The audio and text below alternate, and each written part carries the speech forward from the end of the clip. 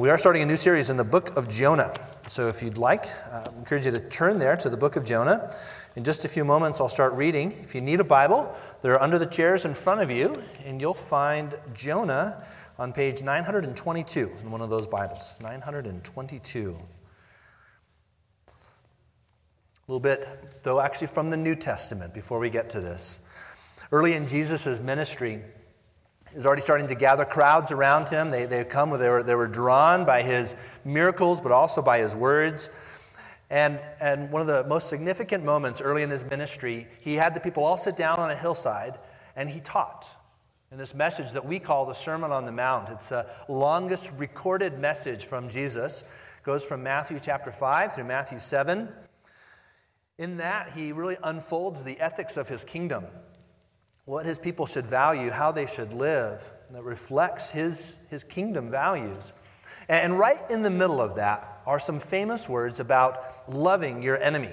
Even those who maybe have never opened a Bible before might have heard this because it is so famous for Jesus. This is in Matthew 5, verses 43 to 45. You have heard that it was said, "You shall love your neighbor and hate your enemy.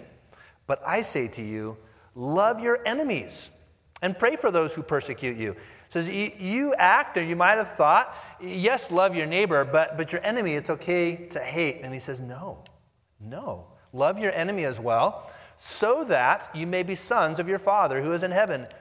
For he causes his sun to rise on the evil and the good, and sends rain on the righteous and the unrighteous. Why does he say you should love even your enemy? He says, because that's what God does. And as you do that, you mirror his heart. You live as the Father would. You reflect the heart of the Father. Too often, though, towards those we think of as enemies, our dominant emotions are not compassion, love, mercy. Our dominant emotions are anger and fear. We get angry at maybe policies that somebody's trying to put in place on the other side of the political aisle from us, and we get angry because maybe we see them as destructive, and they may be destructive. But we get angry or we get fearful rather than our dominant response, one of compassion. Jesus says here we are to love our enemies because this is what the Father does. This is not, in one sense, though, new teaching. It's new in that he's correcting them, but it's a teaching we see running throughout the Old Testament.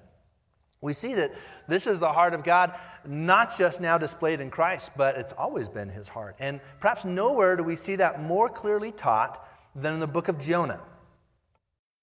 The book of Jonah shows us God's boundless compassion, even towards his enemies. The person of Jonah shows us what we too often see in ourselves, a very limited compassion, much more limited than God's. The book of Jonah teaches us God's heart. The person of Jonah might be a convicting thing for how we often respond. There's an old hymn called The Wideness. There's a wideness in God's mercy, and I think it displays this well. This hymn begins this way. There's a wideness in God's mercy. Like the wideness of the sea, there's a kindness in God's justice, which is more than liberty. It's the idea of a wideness, a boundless mercy in God. But, 2 verses later in this same hymn, it says, but we make God's love too narrow by false limits of our own. We magnify its strictness with a zeal God will not own. That is what we will see in Jonah, God's wide mercy. But in the person of Jonah, we'll see this narrow view that he wants mercy for him, for Jonah, for his people, the Israelites, but not for his enemies. Let's go ahead and read this now. In Jonah, chapter 1, verses 1 to 3. The word of the Lord came to Jonah, the son of Amittai, saying, "Arise, go to Nineveh, the great city, and cry against it, for their wickedness has come up before me." But Jonah rose up to flee to Tarshish from the presence of the Lord. So he went down to Joppa, found a ship which was going to Tarshish, paid the fare, and went down into it to go with them to Tarshish from the presence of the Lord. Before we get to the details of this verse, I just want to place this in the context of the storyline of the Bible. The reason I do this is because you might have grown up in Sunday school hearing about Jonah. You know all about this, but you might be like me. I didn't grow up going to Sunday school. And when I first started kind of learning the Bible, this would have been later in high school, I didn't know where some of these things fell in, and you can maybe feel lost there. And so if that's you, I just kind of want to take a moment and help you see where this fits in the Bible as a whole. Jonah is an Old Testament book, meaning it's before the time of Christ. The New Testament would be Jesus' time and after. So it's an Old Testament book before Jesus has come. It falls roughly about the years 800 to 700 BC. We don't know exactly because there's not enough detail to pin it down, but it's roughly that time frame, which means here's where it kind of falls into some other key events. About 290 BC, more than 1,000 years earlier, God calls a man named Abraham. And he calls him and he says, I'm going to make you a great nation, and from your nation will bless many nations. That's the beginning, really, of the Jewish people. And this is with Abraham about 2090 BC.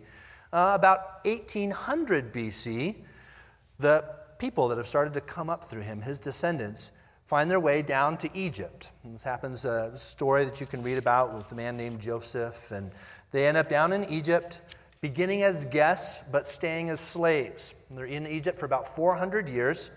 Before Moses, God raises up Moses to lead the people out of Egypt and back into the promised land. That's about 1400 BC.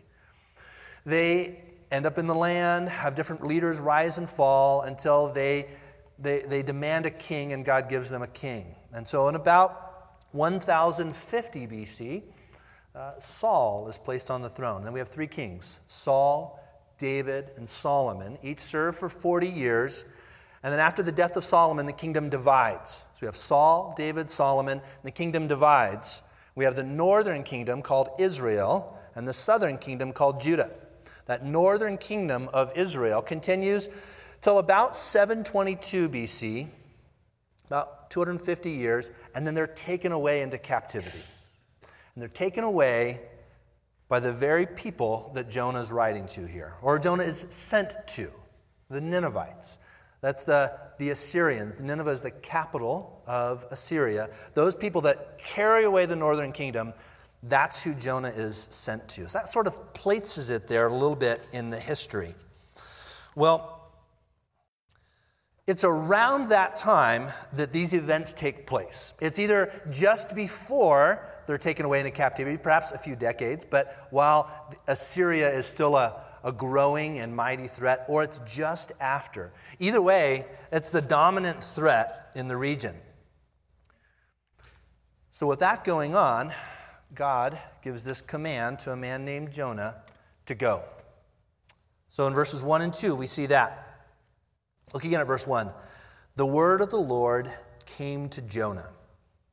From the very beginning, we see the two main characters of this book, Jonah and the Lord. In fact, throughout this book, it's an interaction between these two. And one person summarizes it this way: what one wants, the other does not always do. What one wants between Jonah and the Lord, the other does not always do. God commands Jonah to go, and we'll see he does not. God gives him another chance. We'll see kind of how that unfolds. But at the same time, God is not doing what Jonah wants. Jonah is very frustrated at God because he wants a different response from God than what is actually unfolding in these chapters. Jonah here, though, is given a mission and a message. And right here at the very beginning, it starts the way most Old Testament prophecies would begin. It says, the word of the Lord came to Jonah. That is a kind of a standard beginning for a prophetic book. Hosea, Joel, Micah, Zephaniah, they would all start in a similar way. It's what happens next that is different. This word comes, and it comes to Jonah. What do we know about Jonah? We know what we have in this book, these 4 chapters, and there's one other scene in the Old Testament where Jonah shows up. And it's in the book of 2 Kings, chapter 14. In 2 Kings, chapter 14, verse 25 specifically, his name comes up again. I want to read this, and I want you to think about how it leads into the events of this book. 2 Kings 14, starting in verse 25. He restored the border of Israel This is talking about the king that Jonah served as a prophet during his time. He restored the border of Israel from the entrance of Hamath as far as the Sea of Arabah, according to the word of the Lord, the God of Israel, which he spoke through his servant Jonah, the son of Amittai, the prophet, who was of Gath-hepher. Even if you don't understand kind of all that's happening there, just notice that the only other prophecy that we have of Jonah is him telling by the word of the Lord, this king, who in fact right before this, the verse right before this is described as a wicked king. But God uses Jonah to tell him, you need to expand these borders, you need to take some more land. It became a bit of a cushion, and it was actually a cushion against Assyria. Because Assyria, the people that the book of Jonah, he's being commanded to go to, these Assyrians were pressing in, and they were a threat. And so the Lord had Jonah tell the king, expand this out. Why did God do that? Verse 26, for the Lord saw the affliction of Israel, which was very bitter. For there was neither bond nor free, nor was there any helper for Israel. The Lord did not say he would blot out the name of Israel from under heaven, but he saved them by the hand of Jeroboam, that's the king, the son of Joash. So the only other time we see him, God is using him to help protect the Israelites from their enemies, which we know it's the Assyrians. It's kind of a pro-Israel protective message. Now, he says, arise, verse 2, go to Nineveh, this great city of the Assyrians, and cry against it, for their wickedness has come before me. The very people he's trying to protect Israel from, now he's saying, go to them. Go to them. Nineveh is described here as a great city. And it was. It was great in terms of size. It was, at this point, one of the largest cities in the world. Within a few decades, it would be the largest city in the world at its time. Hundreds of thousands of people. It was mighty in terms of military, in terms of culture. Here's where it's located. It's in what would be modern-day Iraq, actually just across the river from Mosul. So if you've heard of Mosul, Iraq, it's been in the news the last couple of years because of fighting there. It's actually just across the Tigris River from Mosul. You could go there, you could see the ruins today. It's along the Tigris River. It's about 600 miles from Israel. So if Jonah was down here in probably Samaria, just north of Jerusalem, it'd be about a 600-mile journey here to Nineveh. It wasn't the capital city yet of Assyria. It would later become the capital, but it was the most prominent city for Assyria. It was a great city, but it was a wicked city. Put your eyes again on verse 2. It says, go to Nineveh, the great city, cry against it, for their wickedness has come up before me. It's a great city, but it was a wicked city. Honestly, I've wrestled as I was studying this to know how much of this wickedness to share with you. And it's not because we don't have details. We have incredible details about their wickedness because they gloried in it and they preserved it.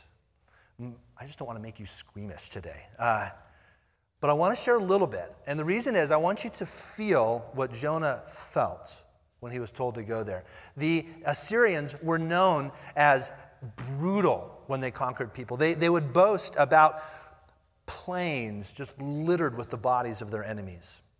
They would do carvings that would capture this to be able to celebrate. In fact, Sennacherib, who was one of the kings during the time of Hezekiah, who was one of the kings of Assyria, when they conquered one city, the city of Lachish, to be able to commemorate that, he had this huge relief that was 8 feet tall and would run along the walls of his palace that would commemorate it. You can actually go see it today. It was rediscovered in 1850 and then moved to the Royal British Museum in London. So you could go there today.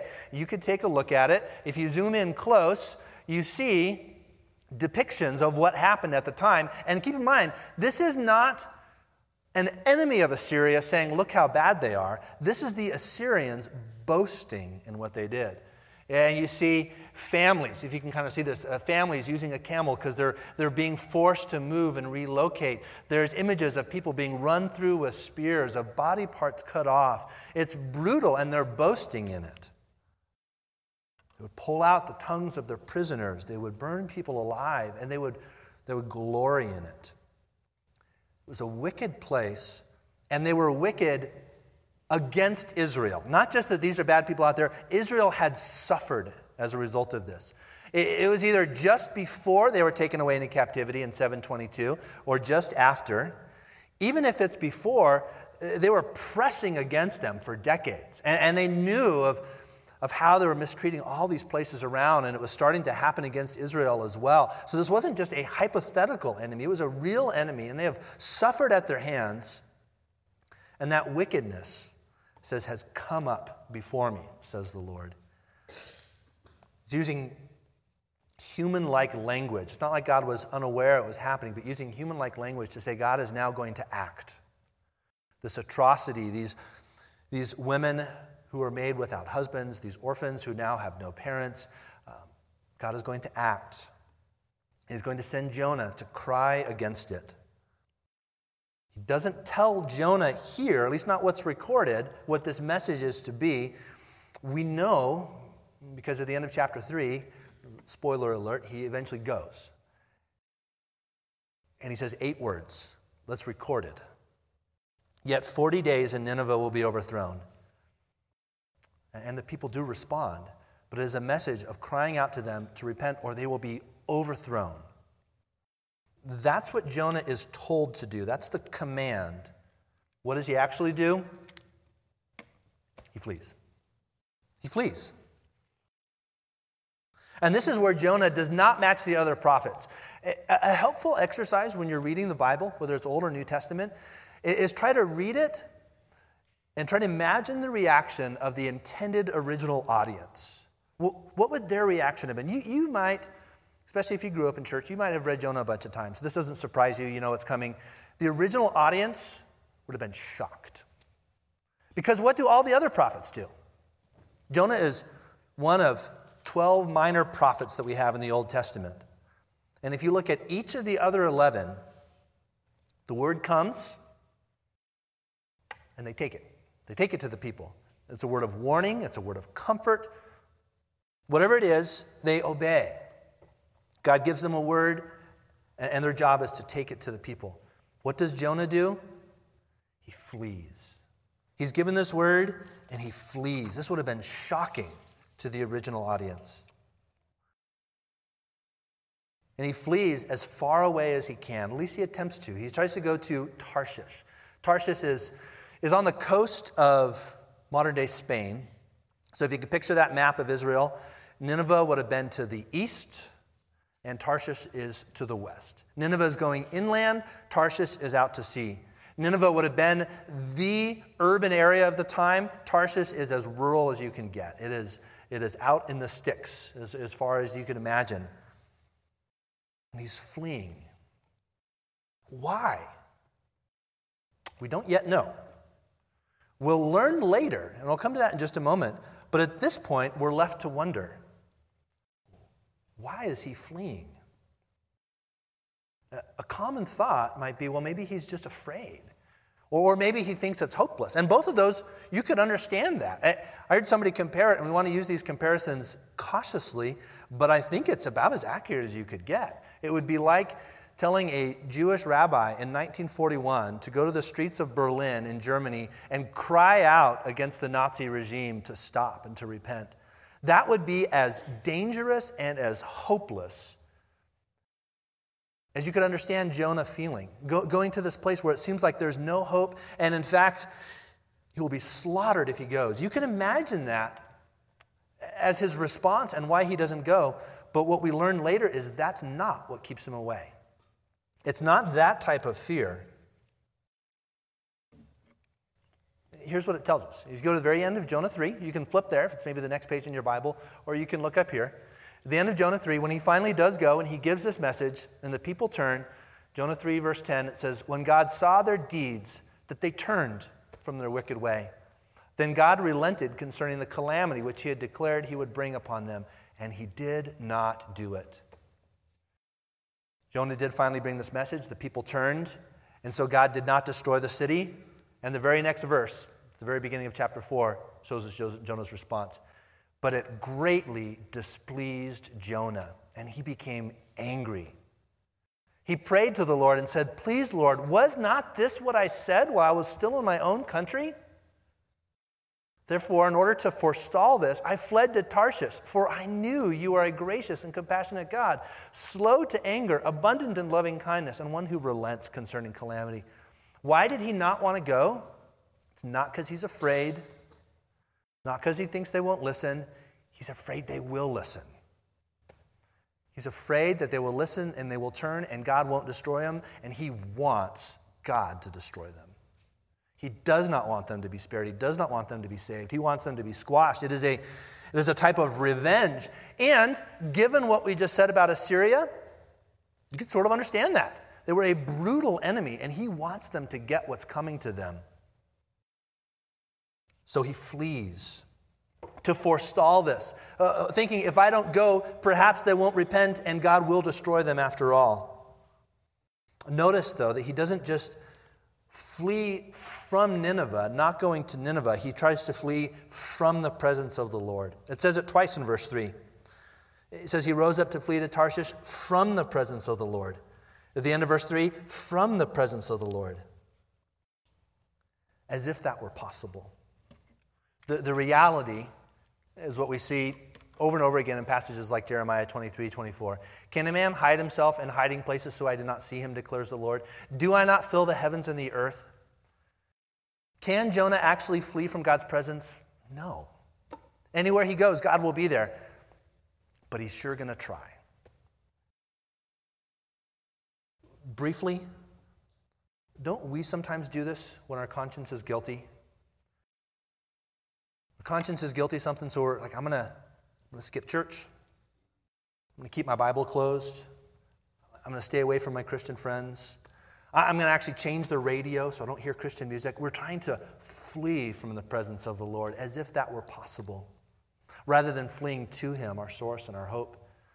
Jonah is fleeing even from the presence of the Lord. And yet the Lord pursues. Cannot run someplace where he is not waiting for us.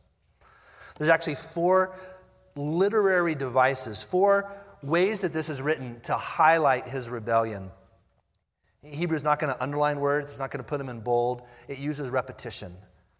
And so notice this. There's a repeated use of the term arise. Verse 2, he's told by God, arise, go to Nineveh.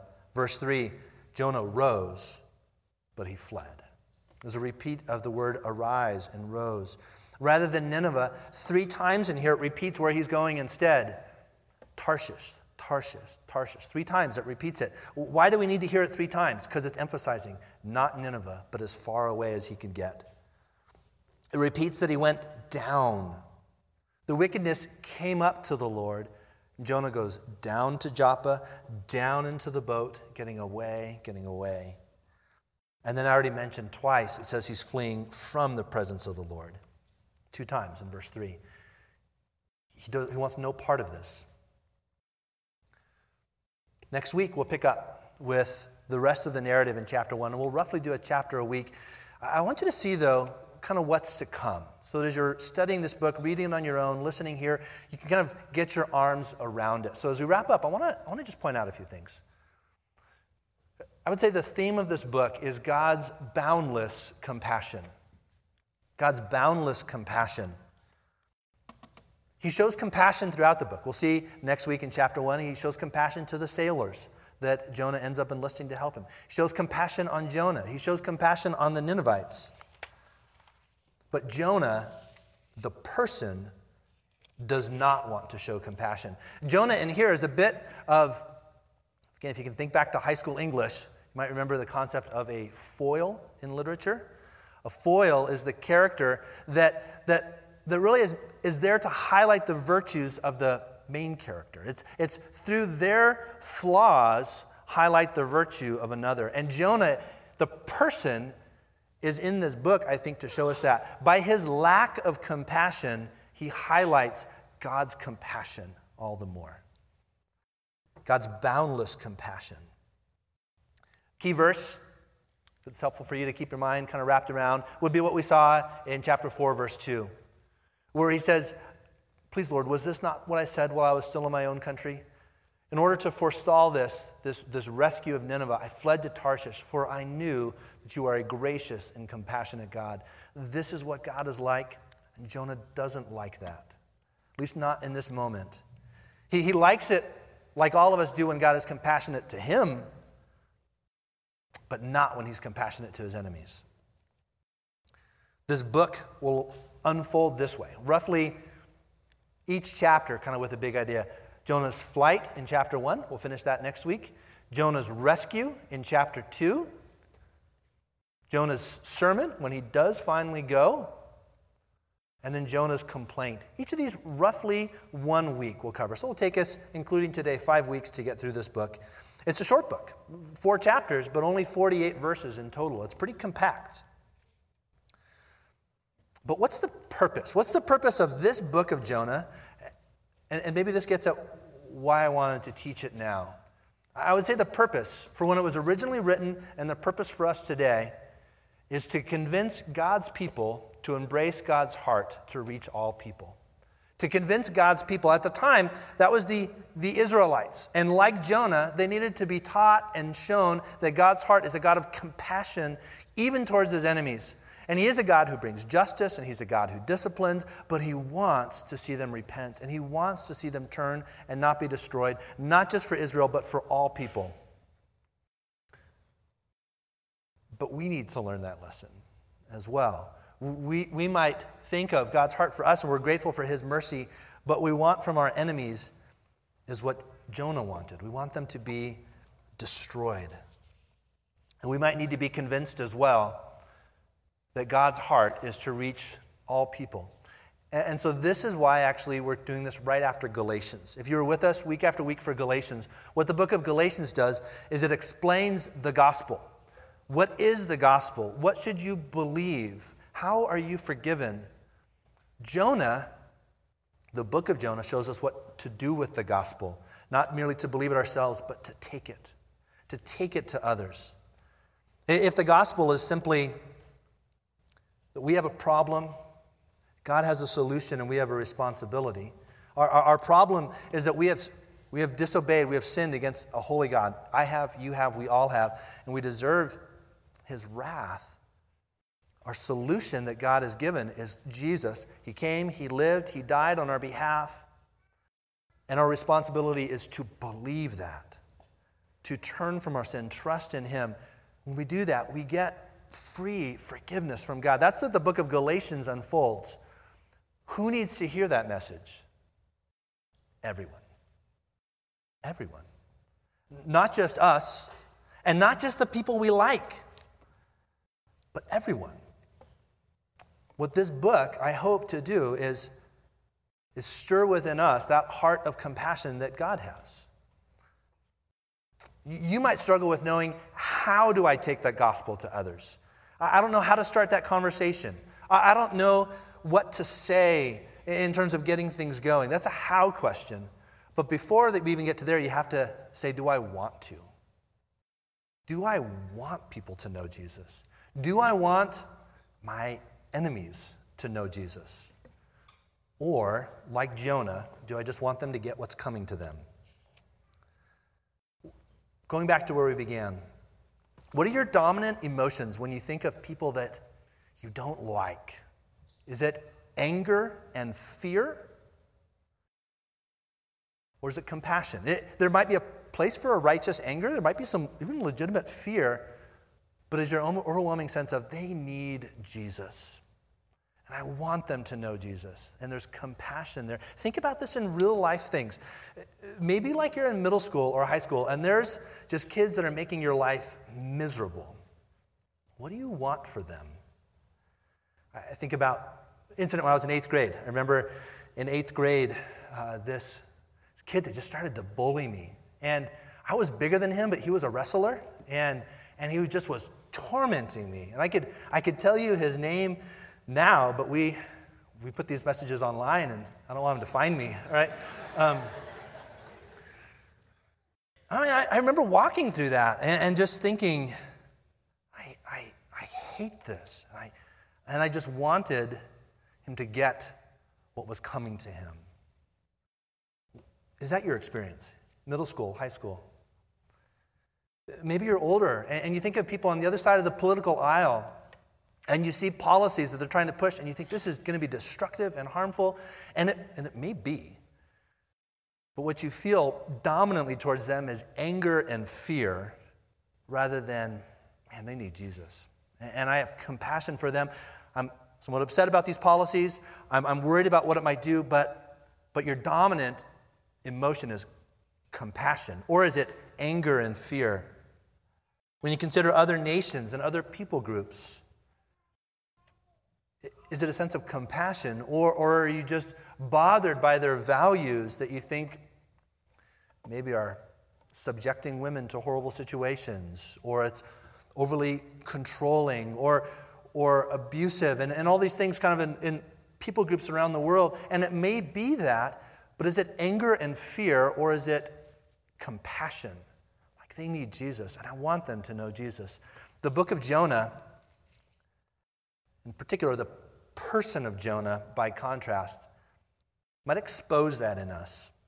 And my hope is that it helps push us from that to God's compassionate heart, where we want what he wants.